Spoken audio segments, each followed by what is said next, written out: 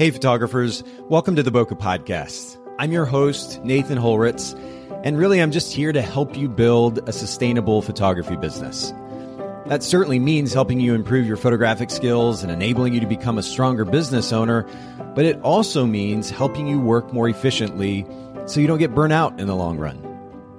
We are sponsored by photographersedit.com, custom photo editing for the professional photographer, and Miilu.com, that's Miilu.com, the simplest way to create and manage timelines and shot lists for the events you're photographing. All right, let's get into today's episode. All right, ladies and gentlemen, boys and girls, we're back for another Bokeh Podcast episode, and I'm really excited. Actually, I have a brand new guest with me today. You can probably hear the smile in my voice because Ty, your last name is pronounced Borns, is that correct? Bornez, man, I got it all wrong this time. We were actually talking about pronunciation of names before we got started.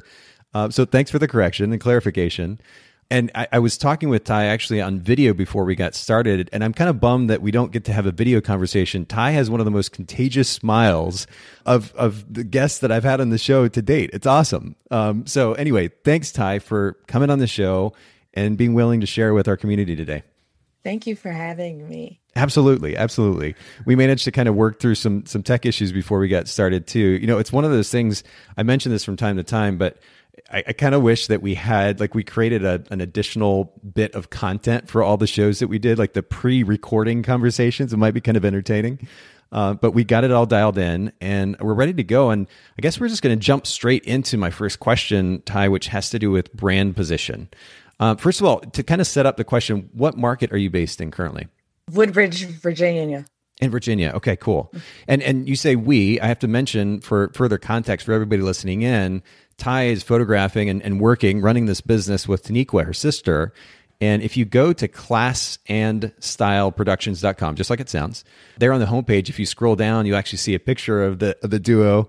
Great picture, by the way. And you can get to know a little bit more about the business there. But speaking of, Ty, you mentioned the type of photography that you do, but I'm curious, there in Virginia and in your marketplace, is there a particular brand position, a selling point, if you will, for your business that enables you to stand out from the rest? I would say our ability to capture our clients at their best using our photography and cinematography expertise to ensure their memories are treasured and shared for generations to come. And you talk about capturing their best. This is something that can be a little bit challenging as photographers, right? I shot weddings for about 10 years, so I know what this is like, especially if you're photographing somebody who's not comfortable in front of the camera. Is there a particular tip or technique, suggestion that you can give to some of our photographer listeners that you or your sister use to help kind of pull the best out, to get the best of the personality of the people that you're photographing? Well, I would suggest doing an engagement session so you have a rapport with the couple before the wedding.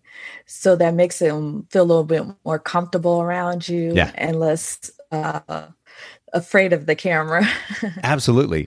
And I fully agree with you. I used to shoot weddings, as I mentioned, and I photographed engagement sessions for most of those. And I think it's a wonderful opportunity to first of all, get to know the client, right? Because if they're comfortable with you, that enables them to be more comfortable in front of the camera. But then they also get a feel for what it's like to be photographed by you, what that whole flow is like. And I don't know about you, Ty, but if I had the opportunity to photograph an engagement session, the day of the wedding, it enabled me to move a lot more quickly with my client, with the couple, because they knew how I worked. Have you found the same thing? Yes, I have. There has been instances where we didn't shoot an engagement session. So we like to schedule video consultations with our couples. Okay. So that way that's another tool to build a rapport and to make sure a good fit for our potential clients. Yeah, it's funny you mentioned video conference, or I guess maybe not even so funny. You know, it's funny in the sense that we're so used to video conferences these days. I mean, it's almost become a meme in and of itself, right? We're always jumping on Zoom for conferences, for meetings. If we have kids are getting on Zoom for school because of COVID. Is there something that you do even in those Zoom conferences that allows you to get to know the clients a little bit more effectively, despite the fact that you're not in front of them? We have questions like how did they meet? How was the proposal done? I forget what else, but those are the top two to kind of get to know them better, That makes more sense. background information. That totally makes sense. Yeah. Those questionnaires are super important and digging in. And you're right that it even if they're basic questions, just to get some basic information from them, it might help encourage more conversation, set the tone for the conversation, which is great. Okay. Well, I want to keep going. We're talking about customer interaction and ultimately customer experience just now. What would you say is one of the most important principles that you and your sister have learned about providing a wonderful customer experience? Oh, I would have to go back to building a rapport with our clients. The best way to ensure that you execute their vision. Absolutely. And when you talk about building a rapport, I mean, there's a certain amount of comfortability that's developed, right? Yes. But is there something to be said too for learning, especially if you have the opportunity to do an engagement session, for learning what they're comfortable with in front of the camera? Do you learn? I mean, do you pose certain clients differently than others? What does that look like? Well, yes, you want your poses to look flattering on all your clients. So if you notice maybe they feel more comfortable being photographed on one side, you shoot them from that side.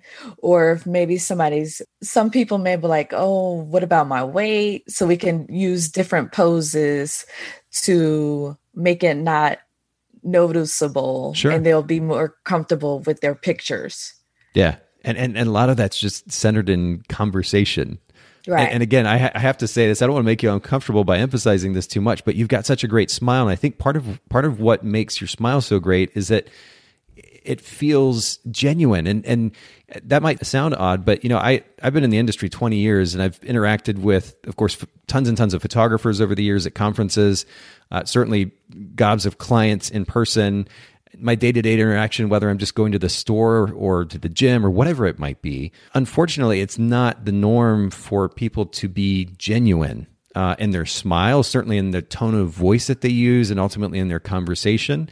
I can only imagine that you really help set your clients at ease because you're so genuine. And then as a result of that, I think that helps make it easier for you to get to know the clients. It helps ease their fears and concerns being in front of the camera. I think it's a really great environment that you're creating for them. And so I have to give you props for that too. But thank you. I want to keep going because we have something else that we got to dig into here, something that we talk about quite a bit here on the podcast, which has to do with time.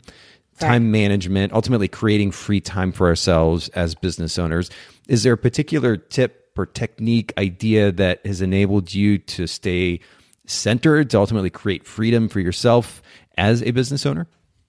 I would say the only tip is trying to stick to your business hours. I know that that's easier said than done. Sure. You can find yourself consumed with editing, emails, and contracts, but you have to set time aside to decompress and have time for ourselves and family and friends. So it's not you're just consumed with work.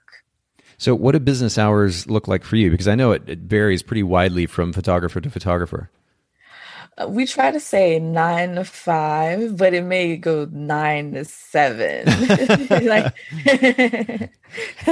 And how do you break your day up? I'm kind of curious. Like if you were just to take a day in the life of the Bornez sisters, what would that look like when it comes to running your business? Well, I'm a stay-at-home mom. Okay. So I have to do business and editing when my daughter is probably taking a nap or entertained watching YouTube or her cartoons. Yeah. That's super funny. I remember, how old is your daughter, did you say? She's 3 years old. 3. Okay. Yeah. So I remember my son is now, I have a son and daughter. My son is in college and so he's 18 currently, but when he was, I'd have to say between 2 and 3, so about the same age. I remember, first of all, like when he went from taking 2 naps to 1 nap a day, I tried to stretch that as far as I could, as much as I could, to get him, taking that second nap because it gave me extra time. Right. But then if he was up, you talk about cartoons. Finding Nemo was a cartoon movie, of course, that was a favorite of his. That would play over and over and over again in the background. There's at least one other that he watched as well, but I totally know what that's like. How many hours would you say, being a stay-at-home mom, that you actually have in that 9 to 5 or 9 to 7 time frame that you're actually able to dedicate to work? Maybe maybe a good 5 hours. Yeah. Like if I get up before she gets up, I can do some work. Or like I said, when she takes a nap, or sometimes I have to wait until I actually put her to bed at night, and then I can edit, because I have free time to actually dedicate to editing instead of keep popping up because she's hungry or change this or Sure. No, I totally understand. So, okay, we'll call it 5 hours. Right. But I know I'm digging a little bit here, but I'm curious because we don't have the opportunity to have this conversation with photographers that much. I'm curious, workflow I'm a bit of a workflow nerd, if you will. And so I really enjoy figuring out what works and how to be able to not only get things done, but ultimately have that freedom. So when you have 5 hours worth of time, how do you break that up? Like, what are you allocating a certain amount of that time to email, and is other hours allocated to editing? Like, what's the breakup for that five hours? The start of the day, it could be emails, sending out contracts and invoices. I usually do that first because I know it may take me more time to edit pictures. I do the majority of the photography editing. Okay. So you're talking about email, basically admin work. You do that first thing in the day. That way your clients are getting taken care of immediately, or potential clients getting taken care of immediately. And then you go to editing. So would you say that that's kind of how the day is broken up between admin tasks, communication, and editing? Yes. And do you allocate any time to marketing specifically, or is there most of your business just coming word of mouth? A majority of our jobs have come from word of mouth. Okay. We are working to do more marketing by posting more on social media as far as marketing. Yeah. And, first of all, major props to you that you're able to run a business just based on word of mouth. It says a lot about your network and ultimately the work that you're doing with your existing clients. So I think that's really great. And it does give you a little more freedom, right? And even flexibility in budget. If you don't have to worry about paying for ads somewhere, whether it's on Facebook or otherwise. Right. That's pretty great as well. Has that really been the case since the beginning, since you first started shooting? Yes. Our first job came from my sister's coworker. We shot their wedding at her grandparents' house, and the wedding was in the front, reception in the back. My sister's church, we've shot a lot of weddings or baby newborn sessions for the congregation. Or we both served in the Army doing photography and videography. So a lot of our battle buddies, they'll refer us to people that they know are getting married or maternity session or newborn session. Wow. Yeah, that's a pretty amazing network to build from too, right? I mean, the level of camaraderie innate to being in the military together is I don't personally have experience, but from what I understand is quite significant. Yes, it is. No, that's wonderful. How long were you in the military?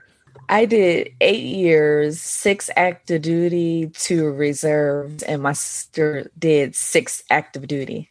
Wow. Okay. And you mentioned being photographers, videographers in the military as well. Yes. What did that look like? Well, it's more retirement ceremonies, shooting training, promotion ceremonies. Okay. It's totally different from civilian photography and videography. So kind of a combination of journalism and marketing. Yes. Okay, that makes sense. Well, I want to get back to this conversation about time management. And it's kind of cool that you had that introduction to photography in the military, able to carry that into business. You started this business, you're learning how to kind of balance it all, certainly manage time more effectively. And of course, an important part of that has that aspect of time management is delegation, learning to hand over certain tasks in your business to somebody else. Of course, you work with your sister, so there's a benefit there too. But do you outsource or delegate work outside of your business to other companies, other individuals? And if so, what does that look like for you? No, we don't outsource. We pretty much delegate to each other what Okay. we're better at. Yeah. So, like I said, I do the photography editing. She does the videography editing. I send out the contracts and emails and invoices. She'll look up locations for our sessions and events for us to attend to practice our craft and to mingle with other photographers and videographers. How did you figure out what responsibility, I guess, which person should take? Was that a process, or did you kind of know off the bat?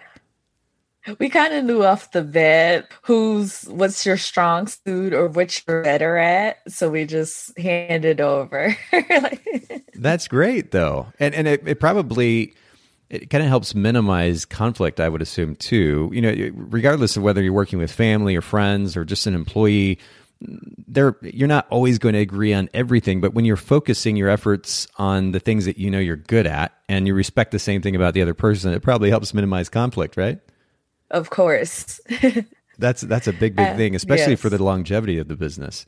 Right. That's great. Well, I want to jump to the next question, and I'll break the fourth wall here a little bit. You and I were talking before we got started Right. about educational content. You mentioned to me the Flurn platform, and for anybody who is not familiar with Flurn, they have a super popular YouTube channel. In fact, we actually had Aaron Nace on the podcast, the Bokeh Podcast, back in episode 386. This came out back in May. And so for anybody who hasn't heard that episode, we'll link to that episode in the show notes at bokehpodcast.com. But what do you like about Flurn, Ty? Well, I like the way he explains the videos. I mean, well, he does the background, then he jumps into editing. He sets it step by step, and I've been able to follow step by step and to reenact the techniques that I watch. So that's a great learning tool. Yeah, well, and by the way, for anybody who's curious, if you just go to Flurn, and it's spelled PHLEARN.com, you can search the same thing on YouTube and find probably just endless amounts of content there. Right. The homepage, it says Learn Photoshop, Lightroom, Photography, and more. We educate and empower creatives to live their dreams. And but the quality of the production of that content is pretty impressive, right?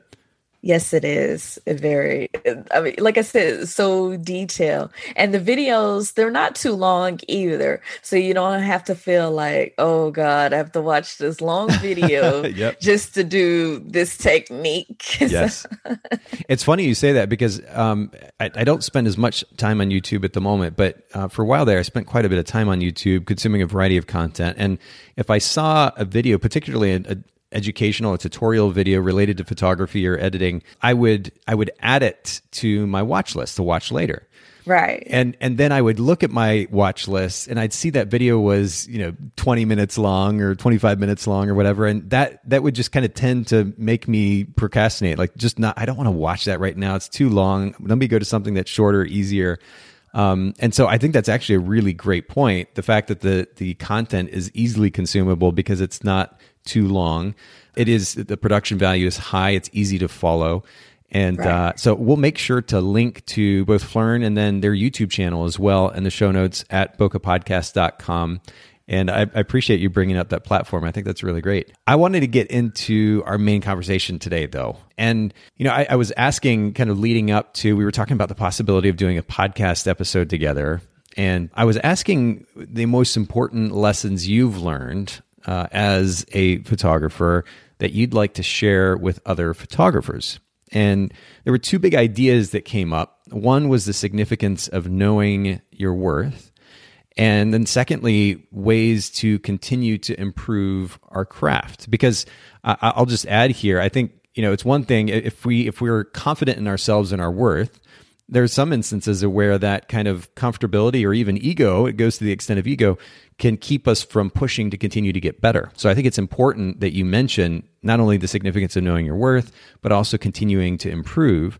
But let's start with the idea of worth. And I want to get your take on this, Ty. Why is it so easy to question our worth as individuals and as photographers? Well, I would say due to the amount of photographers, it's probably easy to question your worth or want to compare yourself to someone else. And that comparison process, what does that look like for you? I mean, do you tend to compare what you're seeing on social media with your work, or is there some other way that you're making that comparison?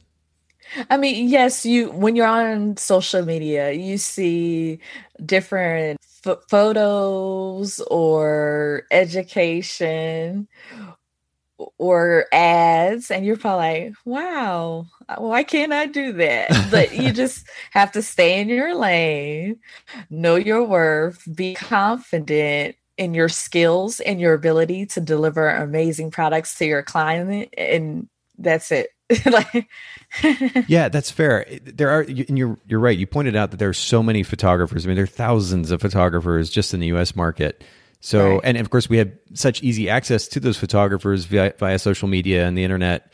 And then that's just in the U.S. And of course, it stretches beyond that. There are so many wedding and portrait photographers out there, tons of so-called competition, or at least hopefully inspiration. Right. And it is very easy to compare as a result. I wonder, though, and I'm a bit of a psychology nerd as well, so I'm fascinated by this stuff. But what do you think it is that, in many cases, I mean, I scroll from time to time. I don't spend a ton of time on Facebook. From time to time, I look through Facebook or even on Instagram, and you see this kind of tendency that photographers or just people in general tend to have to almost immediately assume that they are less than. And I'm not encouraging anybody to have a massive ego by any means, but I wonder why it's almost like default. Like we start at this place where we feel kind of terrible about ourselves and we have to figure out how to work our way out from that feeling. Why do you think that's the case? Well, I could say in many people, that questioning or comparing comes from like elementary, middle school, high school. Yeah. So that never goes away. So that's why I said you just have to focus on yourself, know what you're able to do, and improve your skills so you can be like the people you probably like, wow, I wish I can do that. Yes, absolutely. And, you mentioned the significance of our childhood, how that affects our perspective about ourselves, right? I mean, I absolutely agree with that because I still have to kind of fight some of those tendencies that are driven by childhood experiences. Tony Robbins, I'm a huge fan of Tony Robbins because of the way that he teaches psychology ultimately. And one of the things that he talks about is the significance of how we make associations with experiences. And then ultimately that it's on us to give meaning to the experiences that we have. And we can give a really negative meaning and feel terrible about it because of this experience that we had. This means this, right? And in the context of our conversation, it's somebody said this, or I did this thing, or I had this experience. And so, man, I must be a pretty crappy person. And that's a bit simplistic, but that's kind of the negative thought process. Or, hey, somebody said this and they actually have a really good point about this particular aspect of me. And so I have the opportunity now to step up and improve on that, to get better, right? That's an example of how we put a positive spin on something. We give a positive association to an experience. What do you think about that concept? The significance of our ability to choose the meaning that we associate with experiences in our lives? I totally agree. Like even when you get ratings from your clients, and you're not going to always get a 5-star review. You may get a 2 and you're going to get mad and it's going to bother you. Like what they're saying about me and my work, and you have to just look past that and look at all the good reviews and knowing that you know what you can do. Yeah, and perspective is a lot too, right? It's a pretty big piece of this. I mean, when we look at the feedback that we might get from somebody, if we're getting feedback from, especially those who decide to bash us for whatever reason, if we're getting that kind of feedback from somebody who didn't actually make the attempt to have the full experience of our business, for example, they just decided to write us off immediately, or it's somebody that doesn't know us from anyone, doesn't have any perspective about who we actually are as individuals, and yet they're commenting on who we are as a person and how terrible we are. A little bit of perspective, realizing that they're disconnected from that, from everything that's going on in our business and who we are personally, can help us kind of step beyond that negative feedback. There are instances, though, where, to your point, we get feedback from clients who maybe weren't terrible clients, they just weren't happy with the experience. And we have the opportunity at that point to take and learn from that particular situation. And that's, again, putting that positive spin on it. Right. I would say don't take it personal. Yeah. And uses it as a learning tool on how to improve for the next client so you won't receive another negative review. Yeah, that why do you think we take things personally? What is that about? I don't know. It's kind of like we feel like attacked or defensive about us and our business and our work. And I think that's the majority of it, why we take it so personal. Yeah, and I think that a lot of times, I know from personal experience, when I take something personally, I realize that so much of that, and probably many, if not most cases, is associated with some insecurity that I have. And so ultimately, the fact that I made such a big deal about this what I label as an attack, and what I'm feeling so terrible about, it's really just a result of my insecurities and giving way too much credit to what's being said. We can choose to move beyond that if we're self-aware enough to see that, right? But it's all about that perspective in the end. Well, that's really good. So I'm curious then, on a very kind of proactive level, practical level, when it comes to this idea of worth, what are 3 specific lessons or principles that you've learned that have helped you feel more confident in your worth as a business owner and a photographer? The first one, I would say, don't be afraid to take charge when you're getting the images the clients want. Like, take charge whether it's a portrait session, wedding session, because it's your job to execute what they want. And if they look at the pictures like, well, that's not what I wanted, so you should have took charge, like pose this way or stop, let me get this picture, and to get the vision done. When we talk about this idea of taking charge, what's the opposite of that? Like what's something that photographers do? They just kind of let it happen. They don't take responsibility for making that vision happen. Well, I mean, I know I've seen it, whether you attending a wedding and you see the photographer, videographer, and you're probably like, why are they doing it like that? Or even a styled shoot, you see the ones that are taking charge, they get their shot, and then it's kind of the ones in the back who are not saying much and just taking whatever picture, and they're not necessarily happy with what they got because they didn't speak up or direct the client or the subject to get the picture that they want that will satisfy them and the client. So you just got to own it. You got to take charge and step out and make it happen. Right. Okay. So don't be afraid to take charge. That's the first principle. Right. What's the next one? Right. I would also say ensure your clients or your subjects are comfortable with the poses you give them because it will show in their images. Are there certain things that you're doing? I know you mentioned the engagement session earlier. What is the interaction? Can you go into a little bit more detail and just describe what the interaction during the engagement session looks like? Or if you don't have the chance to photograph an engagement session for them, that first time that you're working with them on the wedding day, are there certain things that you're doing in the conversation and the way that you're guiding them that helps them feel more comfortable?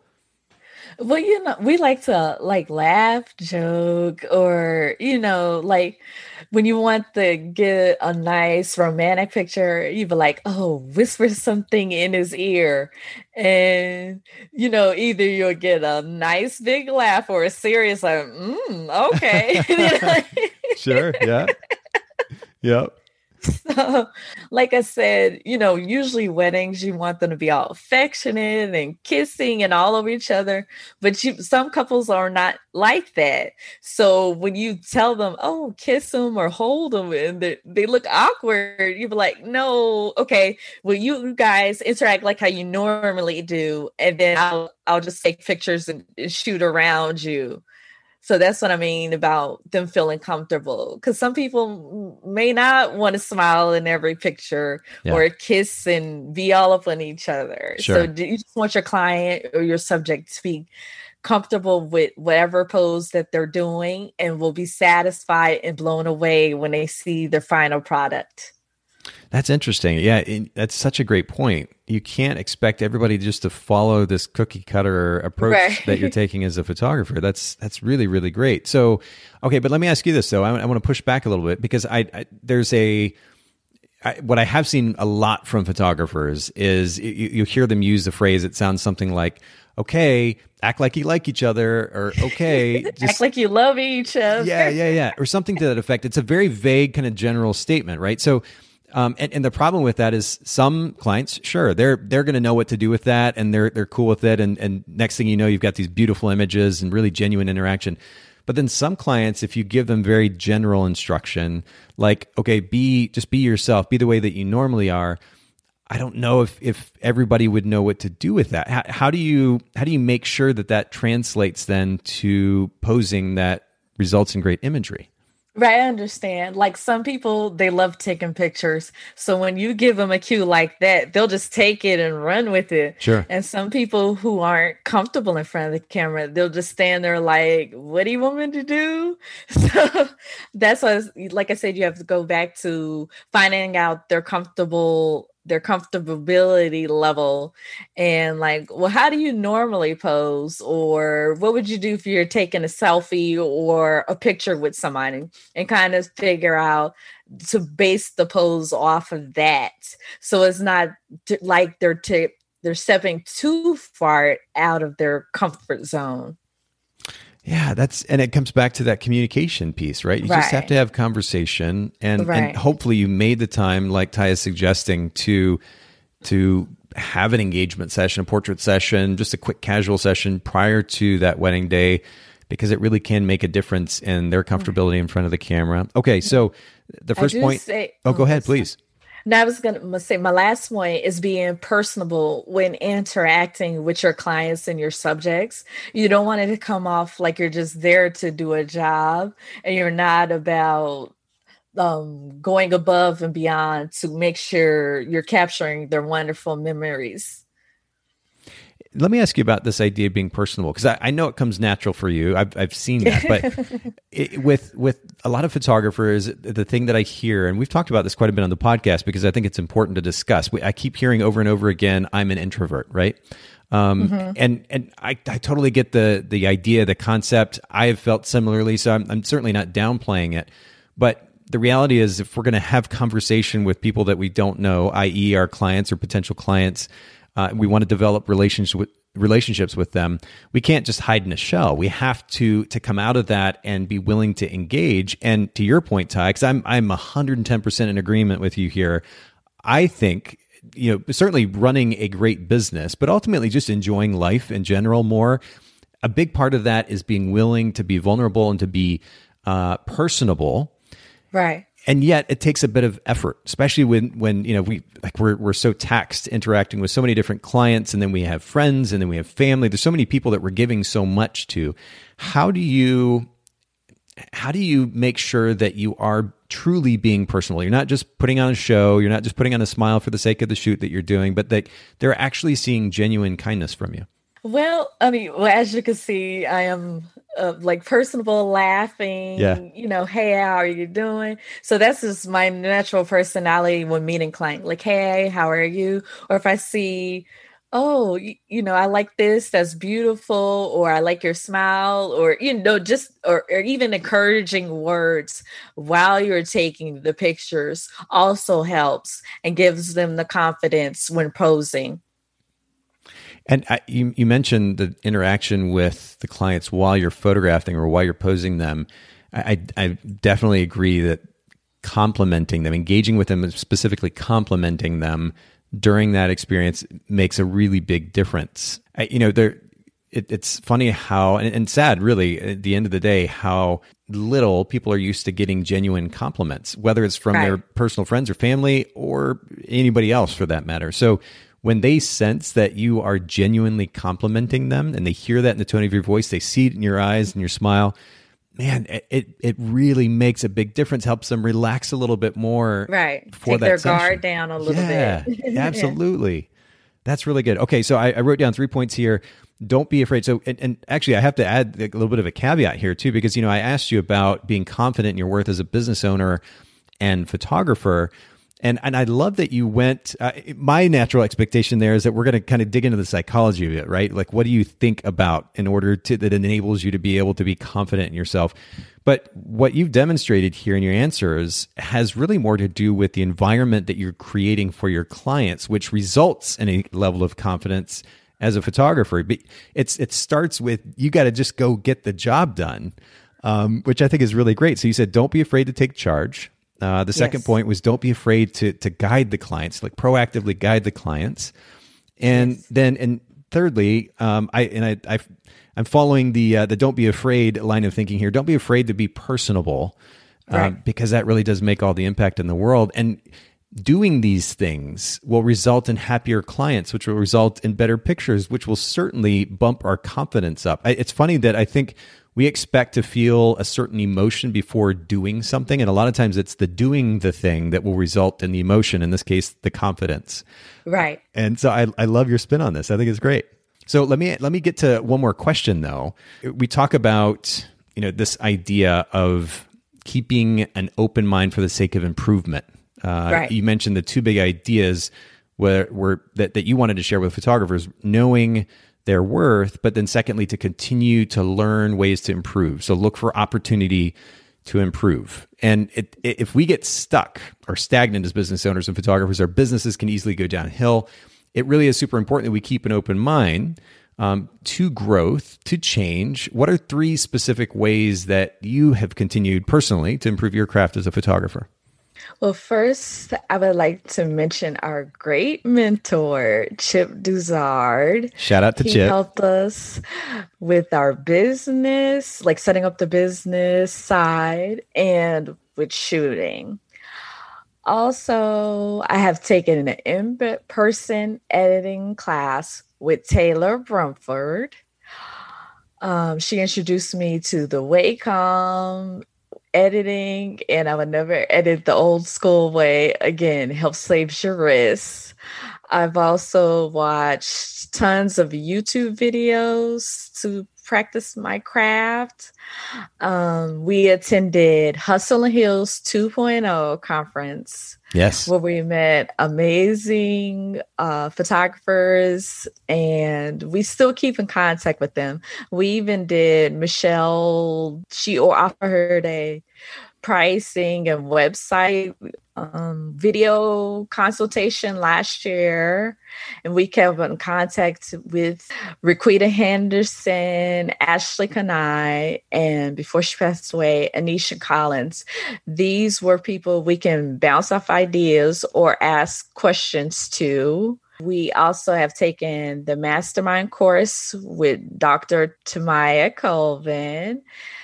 We are also part of photography groups that help us to see how different people shoot or can ask questions about business or shooting. The Black Female Photographers Group, M. Harris Hustlers, and Tamaya Colvin's Education. We have attended and even hosted our own style shoot to practice our craft. Wow. I mean, this is a wonderful list. And I know, right? Well, no, but it's really, truly, it's impressive. And the reality is it's easy to kind of sit back. If we get some kind of momentum going, our business is running, we're like, oh, we're making this work. I'm making a living. I'm doing okay. You can get stuck there. And next thing you know, technology comes along, industry practices shift, and we may put ourselves in a pretty bad spot if we're not only keeping up, but then proactively trying to better ourselves, educate ourselves, make the right connections. And first of all, I think it's really cool that almost every single person you've mentioned, we've actually had here on the Bokeh Podcast. Too many right now to go back and list all the individual episodes. But Haley, who produces our show, she'll make sure to link to those various episodes in the show notes at bokehpodcast.com. I have to give Tamaya a hard time because I've tried to reach out to her more than once and get her on the show. I know she's super busy with a variety of things. Haven't had her on the show yet. Maybe one of these days we will. But literally, I think everybody else you mentioned we've had in the show now, which is pretty cool. And I think Chip's case, well, certainly twice at the very least. So Right. pretty exciting. But you mentioned if I were to kind of categorize or organize what you were saying into a couple of big takeaways. I mean, the first thing was that you learn from others. You mentioned all those individual photographers that you've had the opportunity to learn from. You've learned from video content. We talked about Flern earlier. Yes. You mentioned the conferences, which certainly there's so much to be taken away from conferences, not just in the content, but in the interaction and the development of relationships with other photographers, which is super important. And I can't stress that enough. I've been in the industry for almost 2 decades, and probably the biggest value add as far as my career goes is relationships. And we really, as cliche as that might sound, we cannot underestimate the significance of developing relationships. And certainly then there's opportunity to learn from those people that we develop relationships with. Super important. So you are learning from others and doing a lot in that regard. But then you mentioned at the end there how you've also hosted your own shooting workshop, and you've had the opportunity not only to share with others, but potentially learn from others in that experience as well. What did that look like? How did you host that workshop? And ultimately, what were the biggest takeaways from that shooting workshop or the styled shoot for you? Well, my sister and I, we attended a couple of style shoots that way to practice our craft and to have pictures for our portfolio. And some things we did like, some things we didn't like. Yeah. And so we were like, you know what? We should host our own. So for February, Black History Month, we hosted our own with 2 different themes. And a majority of the vendors were African American. And we invited a couple photographers, but you don't want too many photographers at a style shoot because it can get hectic and everybody's trying to get their shot. 100%. Totally true. But our main goal was to help other photographers because we know how it is being in that situation where you want to learn and come away with pictures you can use for your portfolio. You don't want to feel like you wasted your time or your money when attending style shoots. The style shoot has been published twice for 2 different websites, and it's also doing a printed publication that was supposed to come out in October, but due to COVID, that's going to be put on hold. But I mean, it was a lot of moving parts, but it turned out great. And we got pictures for our portfolio, and we're able to help the fellow photographers come away with pictures that they can use as well. Well, I love that you're already making the effort to try to help to help other photographers in the industry, to help the industry, to give back to the industry already early on in your career. We mentioned the significance of learning from others and all the different ways you're doing that, but ultimately then learning by helping others and by giving to others. I think that's also a really wonderful opportunity and says a lot about your maturity and your perspective. And I think that's very important. When you first start off, you may find it hard to go up to somebody and ask them. And some people may act like they're giving up government secrets and they don't want to share information. Yeah. So anytime I meet somebody, I'll tell them, look up to Maya. She has education. We got the mentorship. You go on YouTube University with Flern or whoever else. Just do whatever you can to improve your craft. So I share any information. I don't know, keep it to myself. I mean, to me, making yourself better is helping others. I mean, it's a big thing to me. It's a win-win, and you're right. You can kind of do both at the same time. You can Yes. learn, you can grow, and help others all at the same time. And that's really the wonderful thing about our photography industry, I think, is with the few exceptions here and there, people seem to genuinely, so much of the time, want to help and are willing to share. And we've got some really great communities that are definitely geared in that way. I think it's a wonderful, wonderful thing. And I think that's a great way to wrap up our conversation too. And I want to encourage everybody listening in, if you're not attending conferences and making connections with individual photographers and consuming some of the wonderfully produced and ultimately free content that you can find on YouTube or elsewhere. Take advantage of those resources to continue to push yourself to grow, because the reality is you don't know everything. And on the other side of a little bit of effort is the opportunity to grow, to get a little bit better as an individual, as a photography business owner, but then ultimately as well, and to Ty's point, take advantage of opportunities to help other photographers, because not only will you benefit them, but you'll be able to grow through that as well. Ty, will you just remind our listeners where they can find you one more time online, your website, social media, so that they can maybe even reach out to you and ask you a few questions? Okay, on Facebook is at Class and Style Productions. On Instagram is class_style_productions. And our website is classandstyleproductions.com. Cool. And we're going to put all these in the show notes, bokehpodcast.com. Shout out to Haley, who does all the hard work of putting our show notes together, a wealth of information. Listeners, make sure you take advantage of that at bokehpodcast.com. Thanks once again, Ty. Thank you. Thanks so much, photographers, for listening to the Bokeh Podcast. Will you let us know what you thought of the show by leaving a review of the podcast in the Apple Podcast app? And I'd love to hear from you personally with your thoughts about the podcast and suggestions about future topics and guests for the show. My email is nathan@bokehpodcast.com. Make sure to visit our sponsors, photographersedit.com, custom photo editing for the professional photographer, and Miilu.com, that's MIILU.com, the simplest way to create and manage timelines and shot lists for the events you're photographing.